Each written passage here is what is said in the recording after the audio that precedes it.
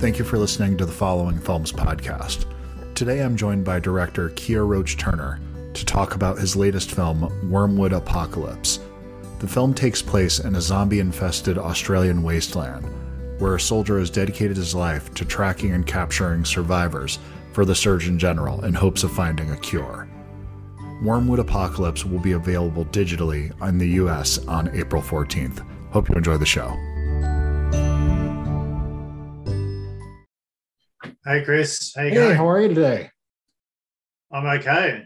Thank you. I hope it's nothing serious. No. It was my son. He, 11-year-old. He has possibly a sinus infection. We went in, jumped the gun a little bit. Just they're gonna, give him some over-the-counter stuff, but nothing too serious. So yeah, considering That's everything good. in the world right now, it definitely could have been a lot worse. So as long as it's not COVID.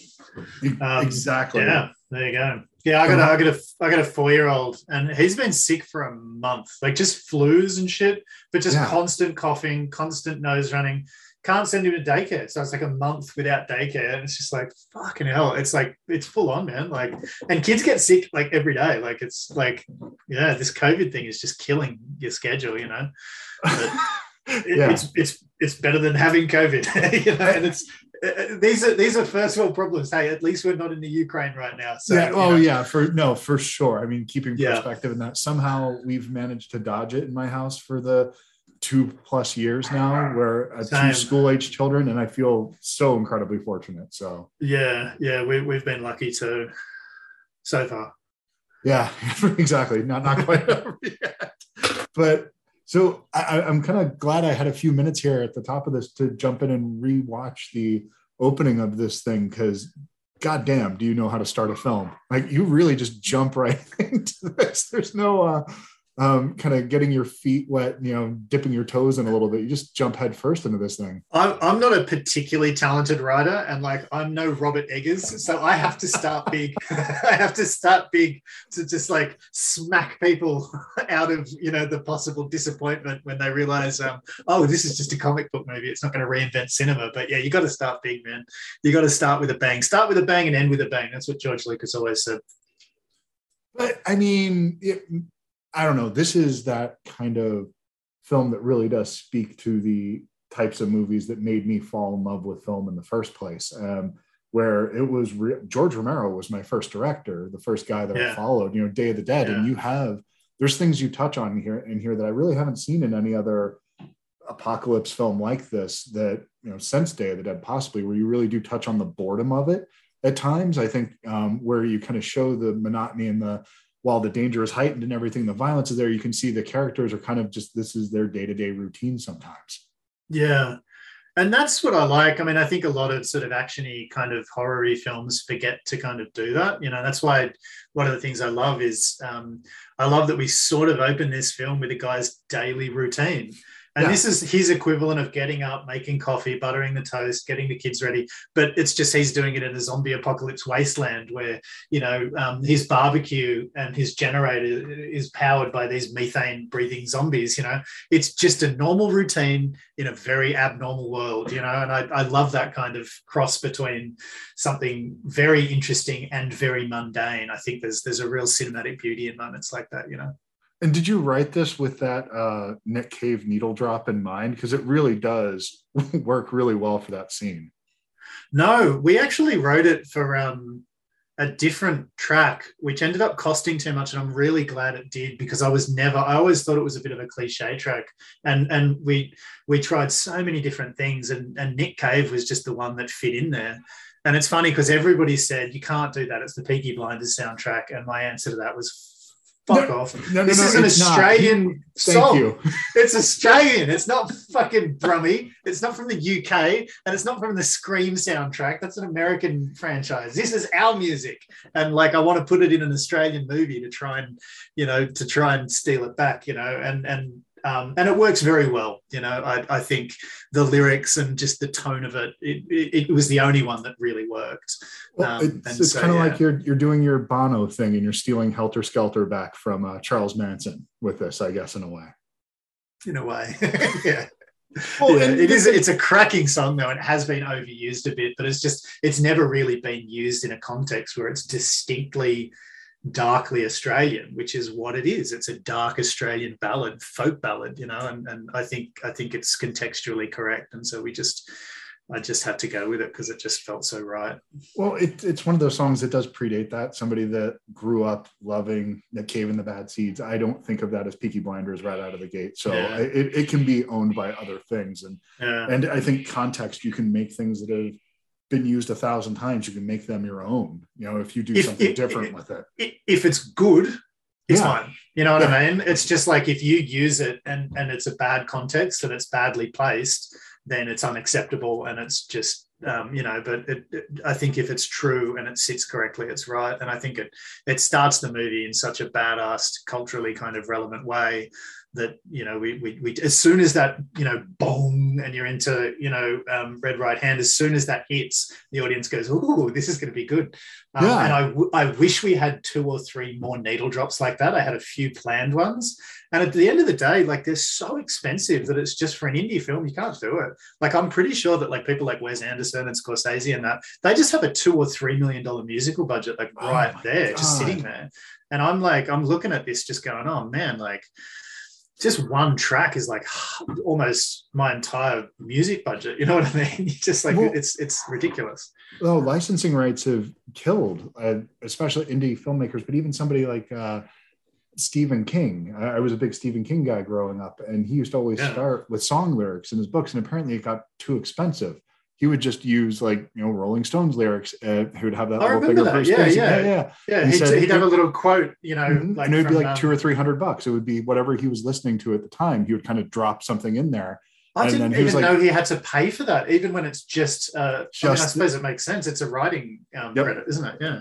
Yeah. So, that was what he was saying, that it was, went from $200 or $300 to literally tens of thousands of dollars just to have a quote at the beginning of the book. But it's such a pity, because it means there's this whole chunk of popular culture that can only be expressed if you have a huge budget or if you're a Marvel film. So you've got all these big Marvel films that are using these huge songs incorrectly because they're just putting it in there to pad out their otherwise average writing. And I'm not saying it's all average, but that's the difference between a good placement and a shitty placement. Is like a shitty placement of a beautiful popular culture song is just there because the movie's not good enough, and the producers are like, maybe a Queen song will help, and that's no reason to put a Queen song into a movie.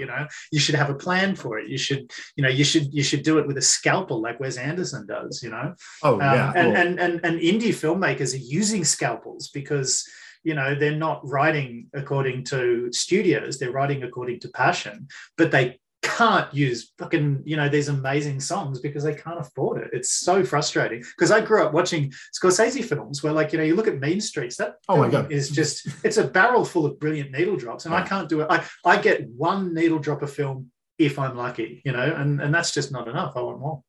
Well, and I don't disagree with you, but with that being said, the way that you use score and the way that you sound in this film, I think really does show that you have that music is important to you. It does feel like this is a thoughtful element of your film, because and I think you guys have gotten incredibly, there's been huge growth between the 2 Wormwood films. And I look at this and how much more polished this looks and feels just from top to bottom. And I think sound is a big part of that as well.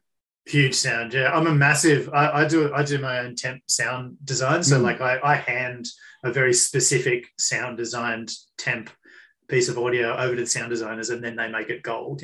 They start with crappy brass from me, but it's very specific, and then they make it genius. But I love good sound design. I'm a big fan of the Coen brothers and real sound designy filmmakers like that. But yeah, it's funny. I wanted to use Daryl Braithwaite's Horses, like when he was when we're in the surgical lab, that's the way it's gotta be, little darling. And like I wanted him to be listening to all these crappy like 80s kind of bad romance kind of music, pop, like the 70s really AM kind of like vibe with that juxtaposition. That's just beautiful. So I had one needle drop and it was like, I'm putting it at the start of the film. It's gonna be Nick Cave. So yeah, fantastic. But then, so you guys have been working on this project in different iterations pretty much from the beginning. What's kept in, at least I keep hearing things or seeing things that Yeah. been trying to grow this out this whole time. What is it about this particular world that makes you want to keep going back to it and continue to tell stories here?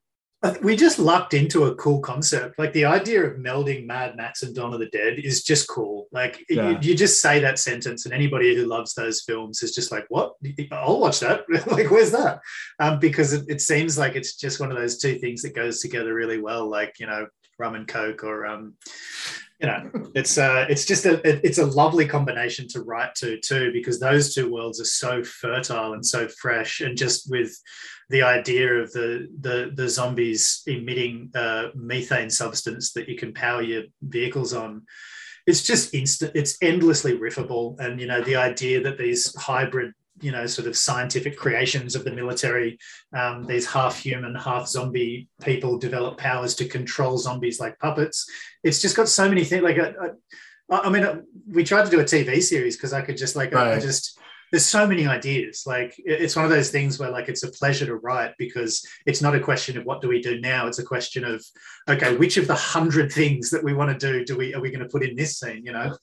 And yeah, I mean, it's just, like I said, there's just endless permutations in this world. It feels like our little gritty, dirty zombie Star Wars, you know? So I'd be happy to do this for forever. Yeah. Well, I hope you do continue to go back to it, because I do love this world that you've created with this. And part of it is just how completely 100% Australian this film is from top to bottom, that it does feel so much of that culture, and it's so specific that it becomes something that's really relatable in a lot of ways, if that makes any sense. It's something that just I can project myself into it, because you don't seem to have any interest about telling a story to me. And in that way, it feels really, the point to entry is very low, if that makes any sense.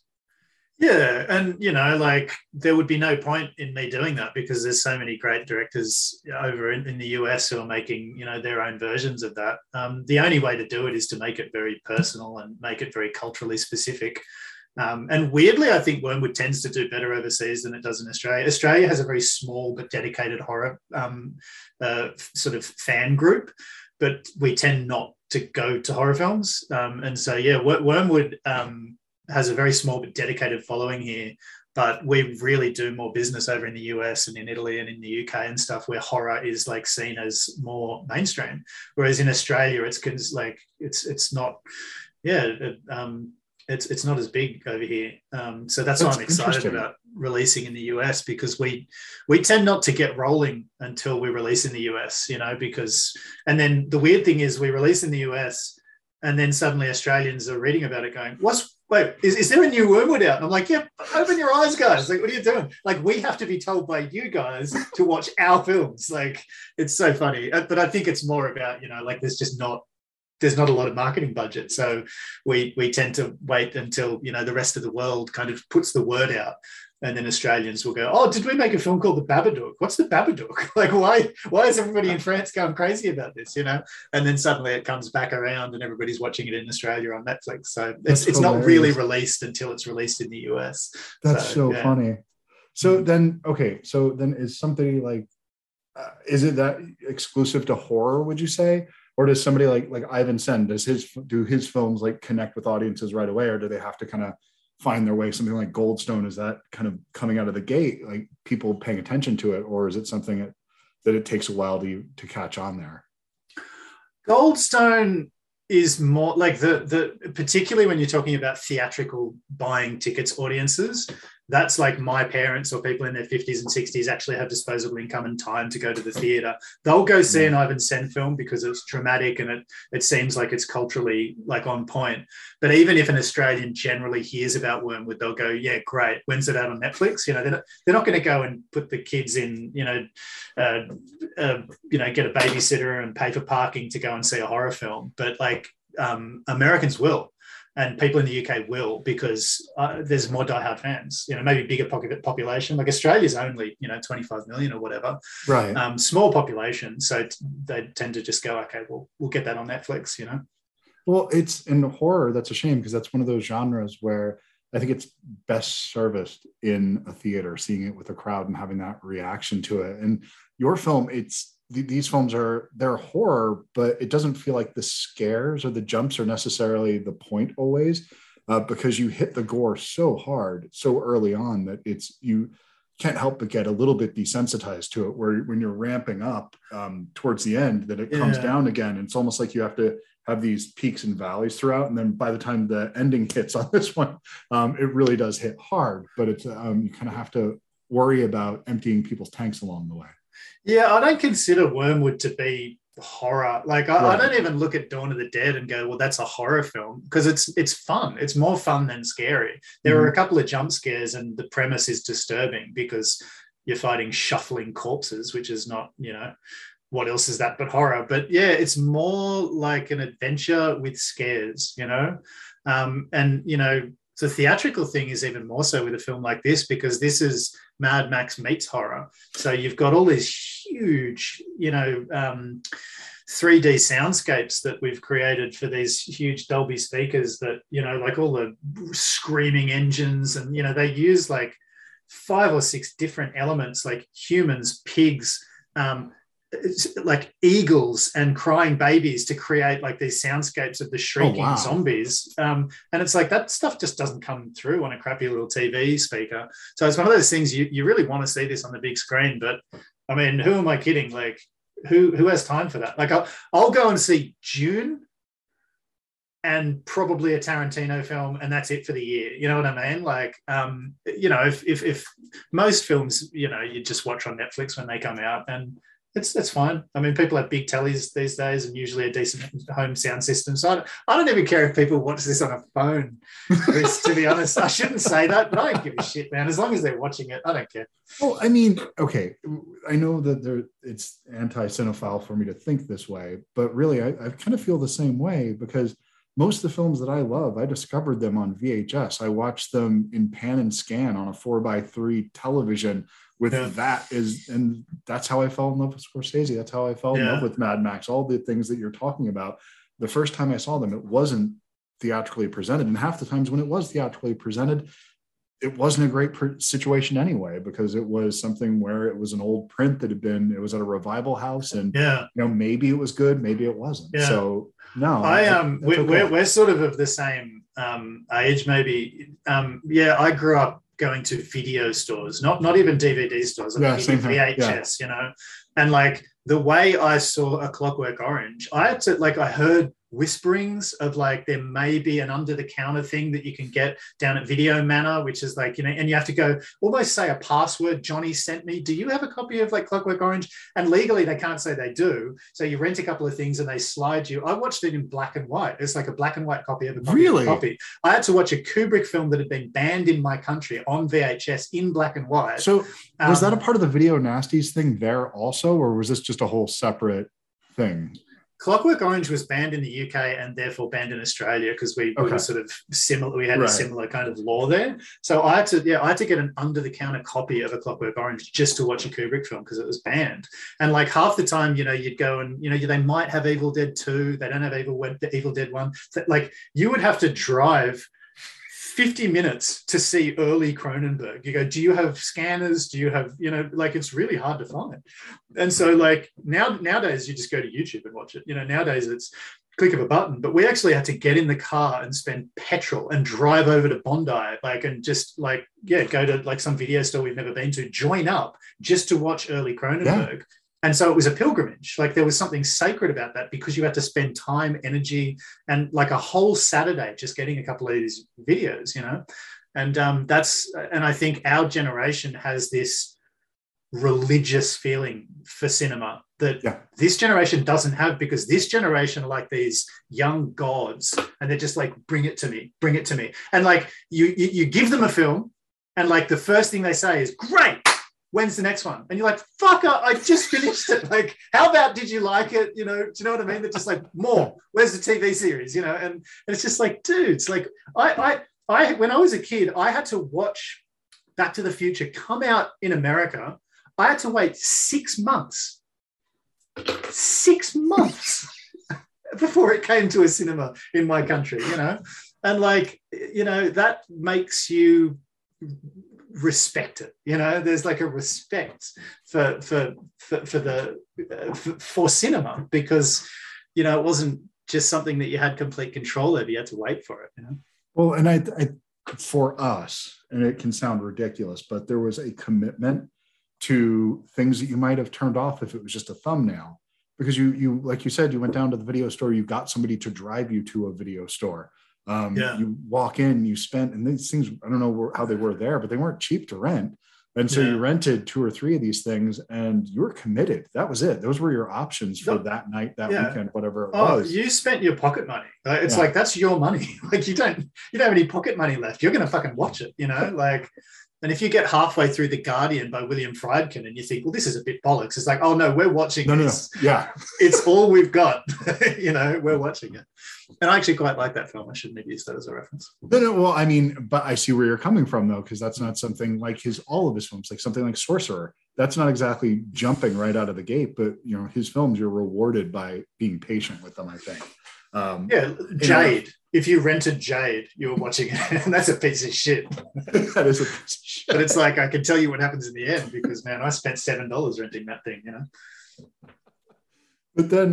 But the only counter to that would be that it's not unlike skateboarding or any athleticism or any skill that you have where you're just building on everything before.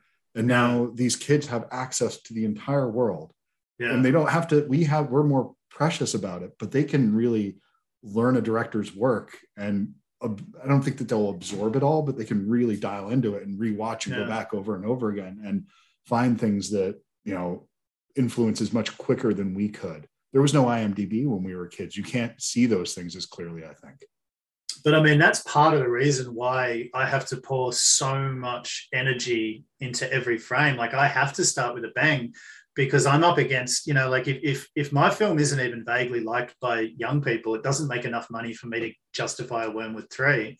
Right. So not only do I have to make a good film, but I have to get through the storm of noise. You know, I have to get through Morbius and, you know, Thor 3 and like all that stuff, you know, because kids are so spoiled for content, and they're so spoiled for these really big budgeted things. Like if you've got too many bad visual effects, they'll just turn it off. They're just like, this is cheap shit, you know? So it's quite difficult when you're on a small budget, but, you know, you're trying to capture the attention, especially with an action film, because there's so many good action films out there. And why would they watch Wormwood when they can just watch Fury Road? Like you really have to start with something not only good, not only big enough, but it has to be so conceptually interesting that they won't just turn it off and go, we've seen this before, you know? And I think that's probably the most important thing is, you know, it has to be something that they haven't seen before, like Squid Game, you know? It has to be something that feels fresh, even though there's nothing new under the sun. And Wormwood is just, you know, basically a series of films that have already been made.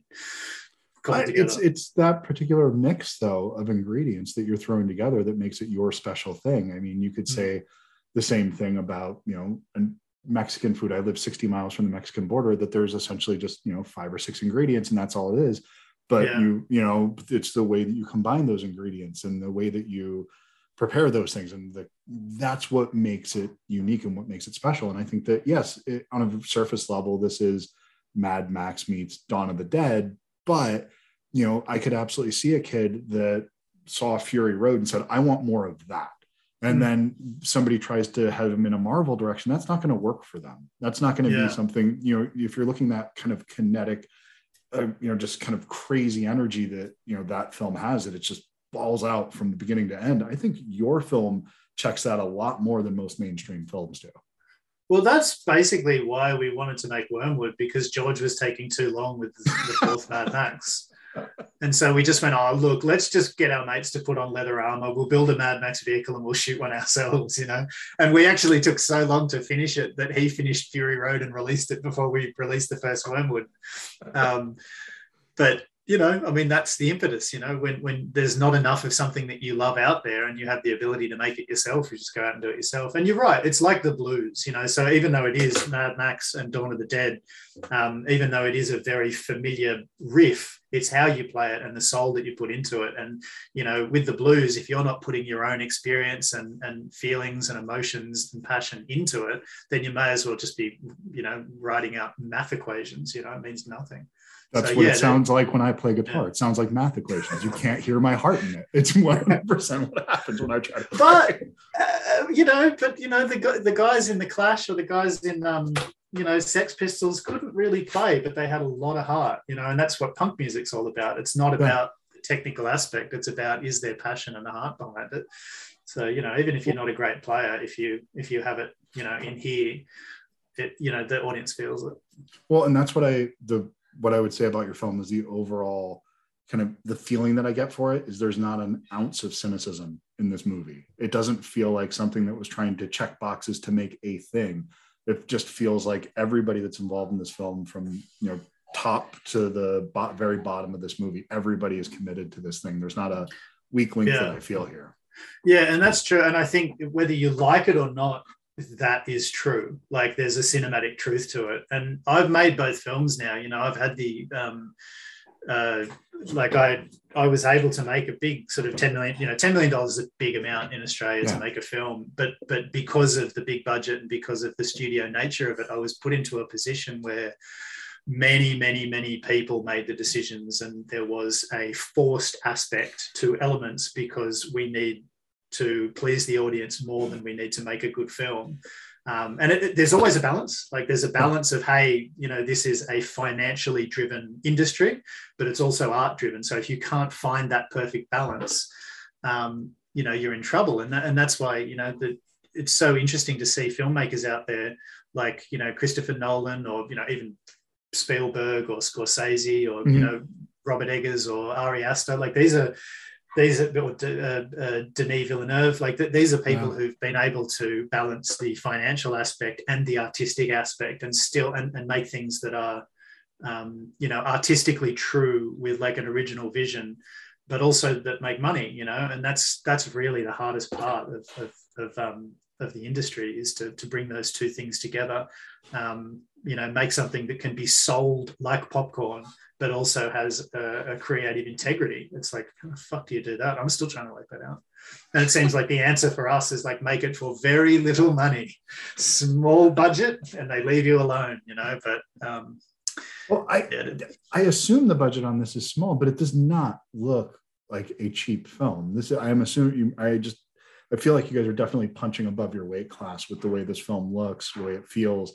The special effects in here, like you touched on it before, there's nothing in here that looks like shit in this movie. It's nothing that feels cheap about this thing. It's great to hear. And I think that is more about the amazing crews that we have over here, like just really super creative people and very professional, good at what they do. A lot of people took embarrassingly small salaries on this. There was a lot of what we call reinvestment, where people kind of just go, look, we'll take the lowest salary and we're going to reinvest our time into the film. We'll give you this shit for free. We want to work on this because it's fun, because half the time I'm shooting Hyundai commercials and I want to shoot myself in the face if I have to do another reality TV show.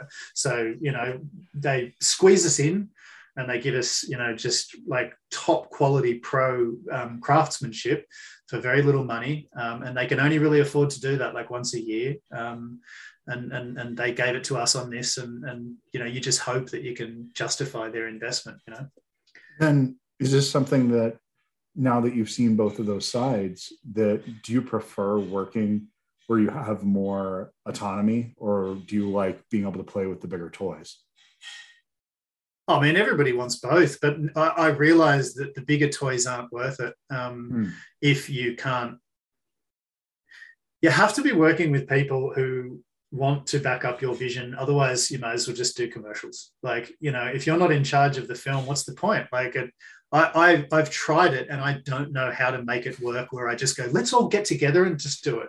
How about we all just write and direct it, like all 7 of us, you know? And it's like, that's, you know, everybody knows that is how camels are made. If you want to make a horse, you know, something sleek and beautifully designed, you have to have faith in a single vision. You know, like David Lynch doesn't go, I don't know, guys, what do you all think? Like, he's got a very specific vision. So does Spielberg, so does Scorsese, so do all the greats. And so, if you want to make great content, you have to find a way to have enough autonomy so that you have a singular vision. And I've realized that, I'm at the point, unfortunately, where my films haven't made enough money where I can justify a big budget and autonomy. So I have to have a small budget and autonomy. But that's okay. I like low budgets. I got no problem with that. Like I've always done better with a low budget anyway, so I don't give a shit. But that's where it is. This is only my third film, so I'm still learning the process. Like I'm a pretty good filmmaker, but I'm not like that's literally less than half of what filmmaking is. The other half is dealing with the money people, the money side of things, the financial business aspect. You have to have a plan for that. And if you don't, and the only way to do that is by doing it. You have to learn how to deal with these corporations, and the fear of the corporations, because money is about fear. It's all about fear, and the more money, the more fear. And so you have conversations where they're going, how can you guarantee this film's going to make money? And then you have to find a way to lie, because nobody can guarantee that a film is going to make money ever. The Thing flopped and got bad critical response. Yeah. Like The Thing, John Carpenter's The Thing. Oh, yeah. This should be hung on a wall next to the Mona Lisa as one of the greatest horror films of all time. Entertaining, scary, like everything about it is perfect. And yet it made no money and got a bad critical response. So how can there's no guarantees. Like there's just no guarantees. So look at the Oscars this year. All the movies that were up for the most part were not financially successful. Something like West Side Story was, you have Spielberg, you have an existing title that people, you would assume that's as close to a guarantee as you could get. I mean, Today's episode of the podcast is brought to you by Bookman's. So I went into Bookman's today and decided to try to find one of Courtney Gaines's films. I already had the Arrow release of Children of the Corn, but I had a couple other titles in mind that I'd like to revisit. So I walked in, went over to the Blu-ray section, and within about 1 minute, I spotted a copy of The Burbs. The Burbs is a 1989 dark comedy directed by Joe Dante. It stars Tom Hanks, Bruce Dern, Carrie Fisher, Corey Feldman, Henry Gibson, and, of course, Courtney Gaines. The film is centered around Tom Hanks, who plays a suburban father who decides to stay home for a peaceful summer vacation, but his plans are shattered when a weird family moves in next door. Screenwriter Dana Olson based the script on his own experiences from childhood. He said, "I had an ultra-normal middle-class upbringing, but our town had its own share of psychos. There was a legendary hatchet murder in the 30s, and every once in a while you'd pick up the local paper and read something like, 'Librarian kills family, self.' As a kid, it was fascinating to think that Mr. Flanagan down the street could turn out to be Jack the Ripper. And where there's fear, there's comedy. So I approached The Burbs as Ozzie and Harriet meets Charles Manson." In recent years, there's been a call to return to the Ozzie and Harriet Leave It to Beaver-esque suburbs of the 1950s. A perfect example of how motivated cognition can skew our thoughts on history and our current reality.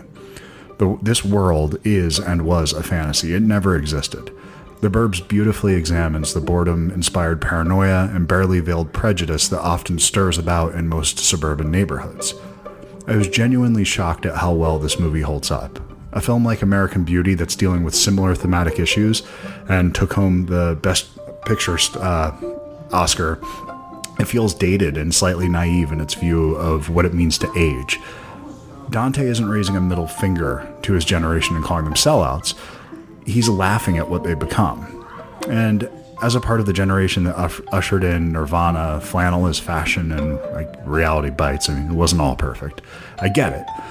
We didn't think we'd be taking over the suburbs, but here we are. I'm perfectly comfortable in my suburban lifestyle, but I'm fully aware that the 20-year-old version of me thinks I'm a poser.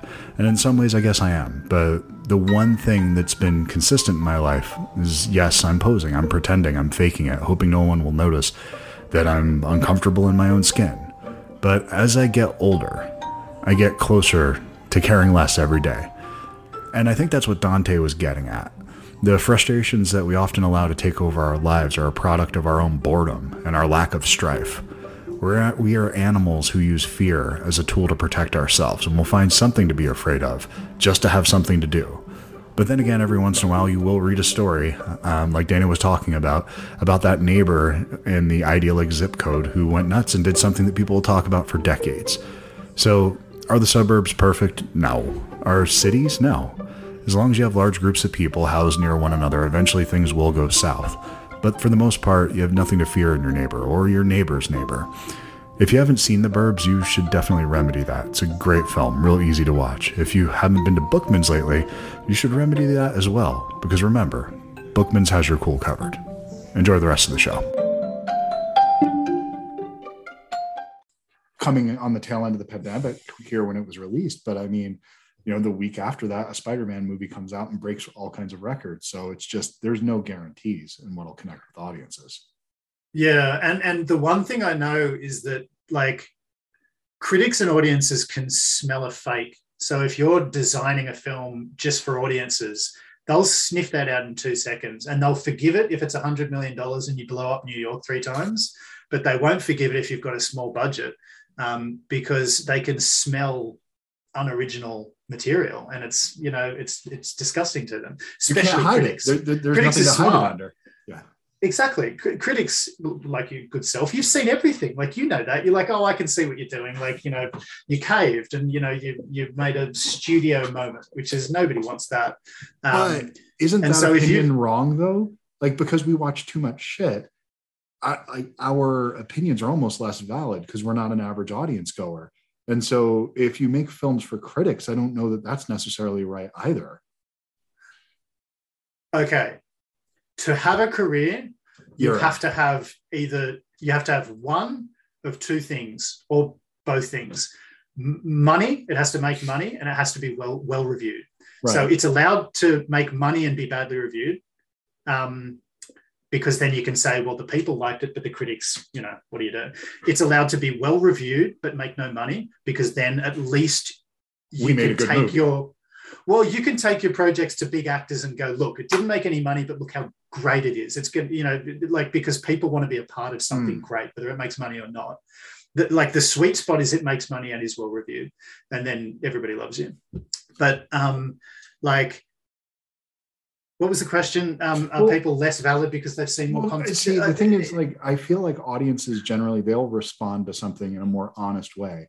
Where I feel like critics read too many other critics, and their opinions are like, they exist in almost this echo chamber to some degree. And especially with online film criticism, where people are just racing to get to the first one there. And then while people are putting together their own thoughts on something, a lot of times it feels like they're reading other people, because if you look at early reviews, you'll start to pick up very similar themes a lot of times. You know, film festivals are notorious for it, where you'll start to see, okay, this is the one where pretty much everybody had the same take on this film. And it just doesn't feel authentic sometimes to me, where I just wish film critics didn't read other film critics. Maybe. I don't know.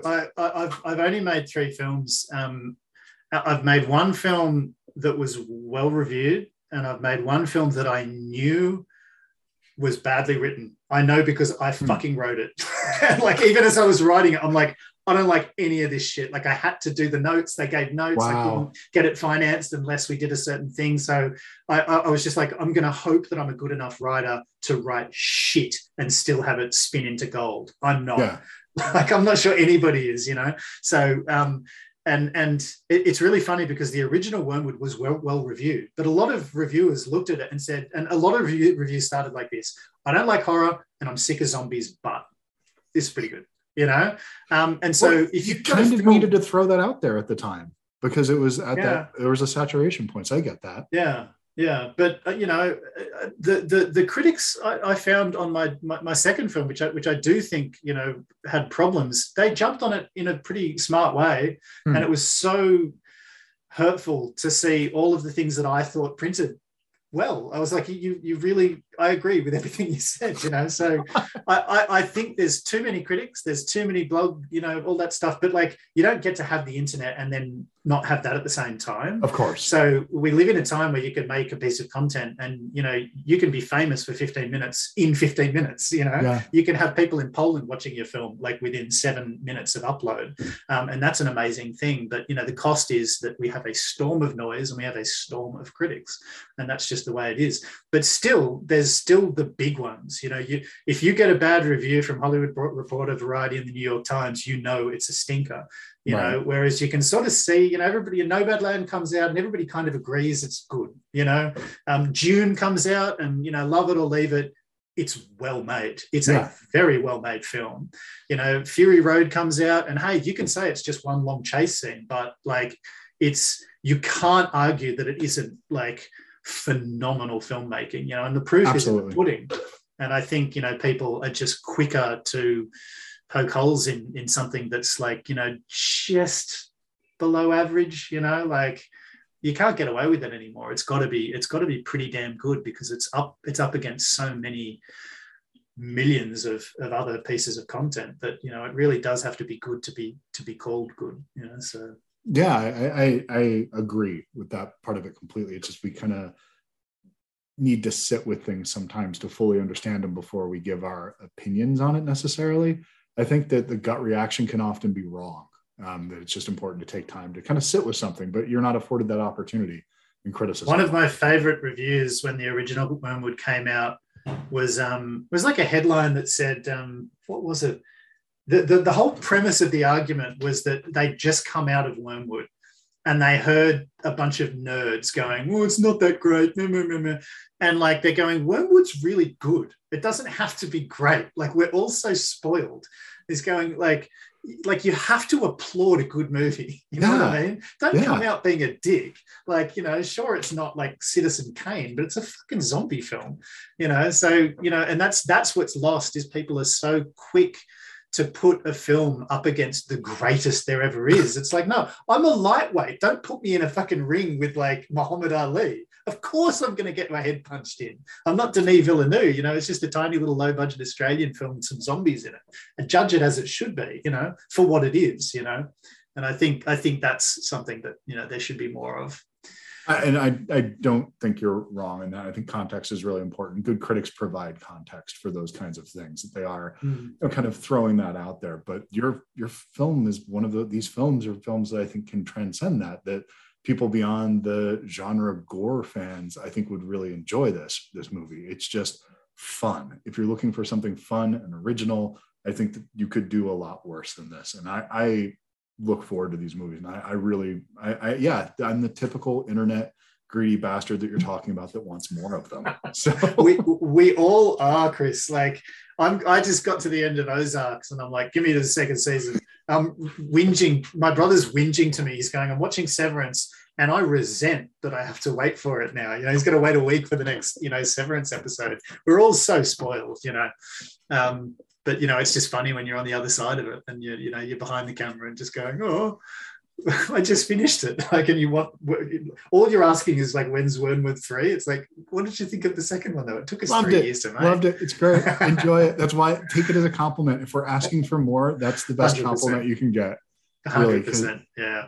Because if we are in a time right now where there is so much content, as you've mentioned, that if somebody's wanting more of your thing, that means that out of everything in the world that they could be watching, they want more of you, that's good praise.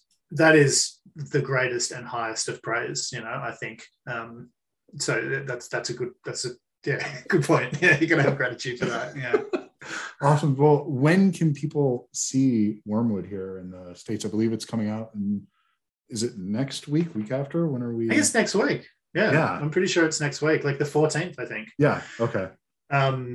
And I guess it's just going out on VOD and all the usual platforms, so people can see it however they want to see it. And yeah, I mean, he's hoping that people are into the idea of another sort of Fury Road meets Dawn of the Dead. I think they are. I think to me, there's not a lot else out there like this right now. I watch a lot of shit, and your films feel utterly original when I'm watching these two back to back. That's cool. So. That's what I'm hoping for. And like your you know, you see, I think people are really interested in, you know, the gritty alternative. Like you look at the success of Squid Game, it's like people want something a little bit different. And the thing they love about Squid Game is it's genuine, like it's real. Like that's a filmmaker really making a big, you know, proper look at a concept. That concept is as old as the hills. I remember film school students talking about that 20 years ago. Let's do that concept, you know, and he did it, but he really committed. And there's no studio polish on it. It's all just real shit. It's how it would go down.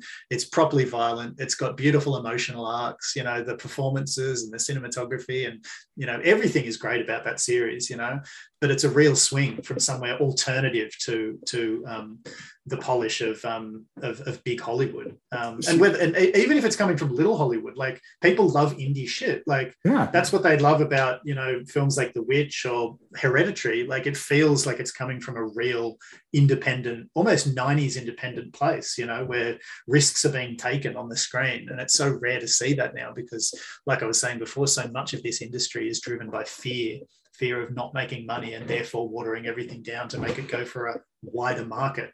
It's like, stop aiming for the wider market. Why don't you just aim to make something good, you know? That seems like the logical thing to swing at to me. But I mean, it's so hard to get a foot in the door that I guess people want to be invited back. I don't know. But well, the thing is, it's easy for me to say that because I'm not giving up $10 million. You know what I mean? So it's like, just aim for something good. It's like, dude, if it's not good, we all lose our jobs. So I get it, you know. But you know, it's you got to risk something. Otherwise, you can't make something good without risk. And you know, that's where this industry is. Those are those two elements that brush up against each other so much, is, you know, risk versus financial fear of losing our jobs, you know. Yeah, I mean, that who can't relate to that in some element whatsoever, whether it's, you know, speaking up in a meeting, and, you know, if you have like kind of a typical day job, or that, I get that, protecting, you know, your kids need to go to school and you need to, you know, make sure they have lunch and all those things. I get that completely. But I did want to mention one thing. Squid Game is one of I was really proud of my country for a moment. And as a self-hating American, I don't have many moments like that. When I go on Netflix and I see what the #1 show that's trending is, and I look at it and I'm like, my God, there's a Korean show that's amazing. And I watch it, and it turns out, and people in this country are horrible about watching things that are dubbed. They won't read movies. They just won't. And apparently Netflix is smart enough that it'll default. And several people that I talked to didn't know that Squid Game was not in English, that it was just automatically defaulting to the dubbed version of it.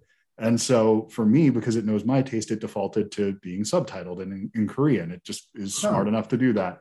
And I was so proud of my country for a moment. Look, we accepted a foreign language series and got that into it. No, we were just watching a dubbed show. So I was almost there. And it just turns out it was overwhelming majority of people in this country watched it dubbed, which is just one of those frustrating things. Yeah, I don't understand the dub thing. Is it an issue with like just reading quickly? Like because I grew up watching subtitled films. It's a pleasure because you get an insight into another culture. And if you watch it dubbed, it ruins it. Like it's you don't hear the performance anymore. And it just looks like a bad 1970s Sergio Leone, you know, movie, or like it looks like a martial arts film, you know, when the mouth doesn't line up with the and it becomes a comedy then immediately, just a comedy. So I don't understand. I don't understand that. I get such a kick when I'm reading subtitles. I'm like, hey, I can speak French. You know, it's like great. Like it's like having a superpower. I'll turn on subtitles and things that are in English at this point, because I'm 45 years old. The hearing ain't what it used to be. And my kids are in bed at 9 o'clock at night. So turn it up if I'm watching something that's dialogue heavy and I'm at home. Subtitles can help. I don't mind reading along. I'm totally fine with that. Well, even with a Miyazaki film where the mouths do line up and it's a cartoon, it's like, no, you must watch Miyazaki in Japanese. I want to hear the performance that he wanted.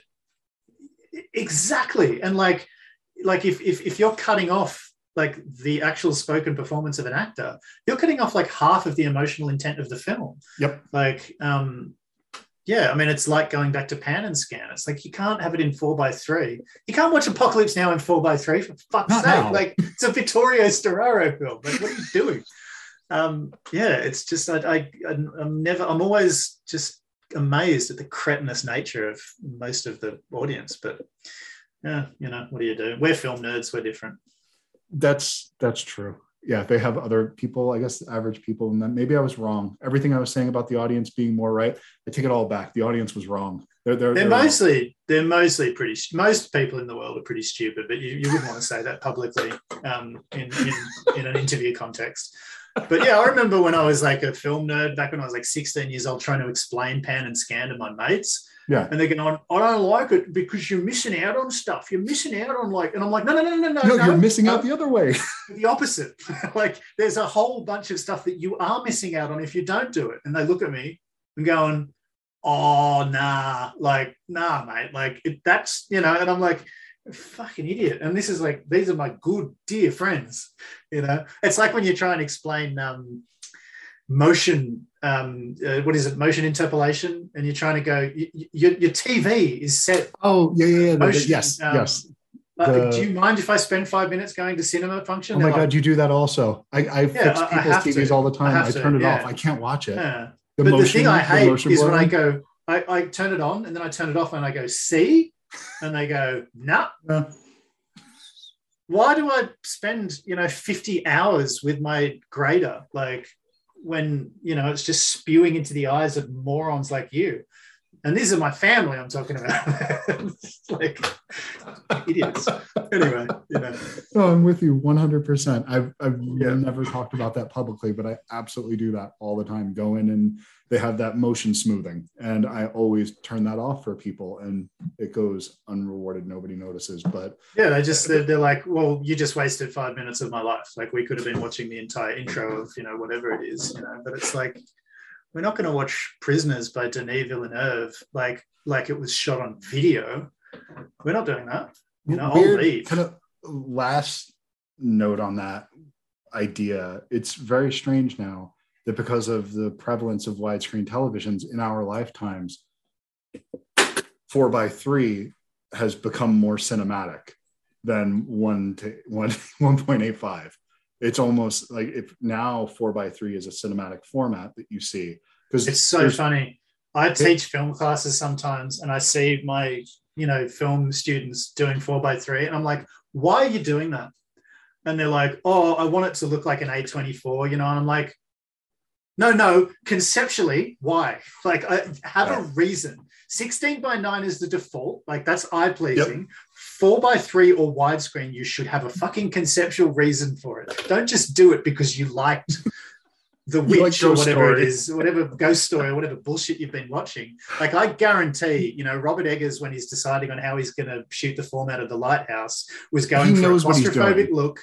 He wants, and Wes Anderson has a reason. He's jumping between widescreen 16 and 4:3 for a reason. Let's talk about that. Let's look at this scene and why is he jumping between the two? Like, what are the differences emotionally between have a fucking reason. Don't just do it. Like, having said that, I shot Wormwood 2 in widescreen because I wanted to, because I wanted it to look like Apocalypse Now. So what the fuck am I talking about? I'm a total, hypocrite. Because it's no different than you listen to John Carpenter commentary and he said, well, 2, 3, 5 just looked like movies to me. That's what movies looked like to him. So that's all it was. 100%. Who was the famous filmmaker who said widescreen's only good for shooting snakes? I thought that was funny. It's like it sounds like something Peckinpah would say. I have no idea. Yeah, Peckinpah, John Ford, one of those hard old bastards. But it's a funny thing, especially the 4:3, because I love that format. The square format photographically is gorgeous. Like all the old films, all the old silent films, all the old Howard Hawks films, they were all shot on 4:3. Yep. And there's something to it, but you really should have a reason. Not being facetious, the reason I wanted, Wormwood Apocalypse shot on widescreen was because I did want it to have a cinematic look. And one of the things that I was going for was, a sort of war-torn Apocalypse Now kind of epic feeling to it. I wanted the landscapes to feel epic. And so that's why I did it. But if you look at, what was that great film that was shot in 4:3 that absolutely earned it? Saul, did you see that about the? Oh, it was such a depressing. What was it called? I think it's called Saul. It was set in a concentration camp in Oh, World War no, II. no. And it's about this hellish journey of this guy in a concentration camp who thinks he's found his son half dead, in a gas chamber, and he's trying to hide the body and keep him alive and stuff. It's brutal, but it's shot in 4:3 because that world is so claustrophobic, and like you have to just look forward. You can't look at any of these. Like it was so correctly formatted. So when you get it right, it's 100% right. But I hate when I'm looking at an indie film shot in 4:3 and I just know that they just want it to look like an A24 release. It's just like, come on, guys. Like, I mean, if you're doing something where you're shooting and you want it to, you're doing trench warfare. I mean, that could have scope, but I could see a reason for that being in 4:3 because you want the height of it and the depth. I could get certain times, but yeah, I think you're right. Think of a couple of examples I've seen in the last few years that doesn't feel like it was adding anything to the film other than an aesthetic. A big creative move like that is like an incorrect needle drop. If it's handled correctly and it's narratively true, it's going to lift things to the sky. But if you can smell that it's a cheap grab for either entertainment value or artistic cred, the audience smells that very quickly, and they're just sitting there going, okay, why can I not see here? Like, it makes no sense. Like, this is just a standard family drama. Just shoot it in 16:9 and don't be pretentious. I'm with you 100%, man. But best of luck on the film. I love this. Again, want more. And yeah, this is something I think that people are going to connect with. I'm recommending it to everybody. I want people to check this out because I think that films like this need to be championed because we need more stuff like this. Thanks, Chris. And thanks being interested, because without the interest of people like you, then even people in my own country don't even know it exists. So you get the word out there so people actually watch it, Damn shame, man. Oh, well, what do you do? Well, thank you again. And thank you for jumping on. Sorry, I was running late on that. So I really it didn't bother me at all, man. I've got nothing but boring shit to do today. So this is a lovely distraction. Well, I'm glad I could provide that. Thank you, man. Thanks, Chris. Okay, take it easy. Take care, man. See you soon. Bye-bye.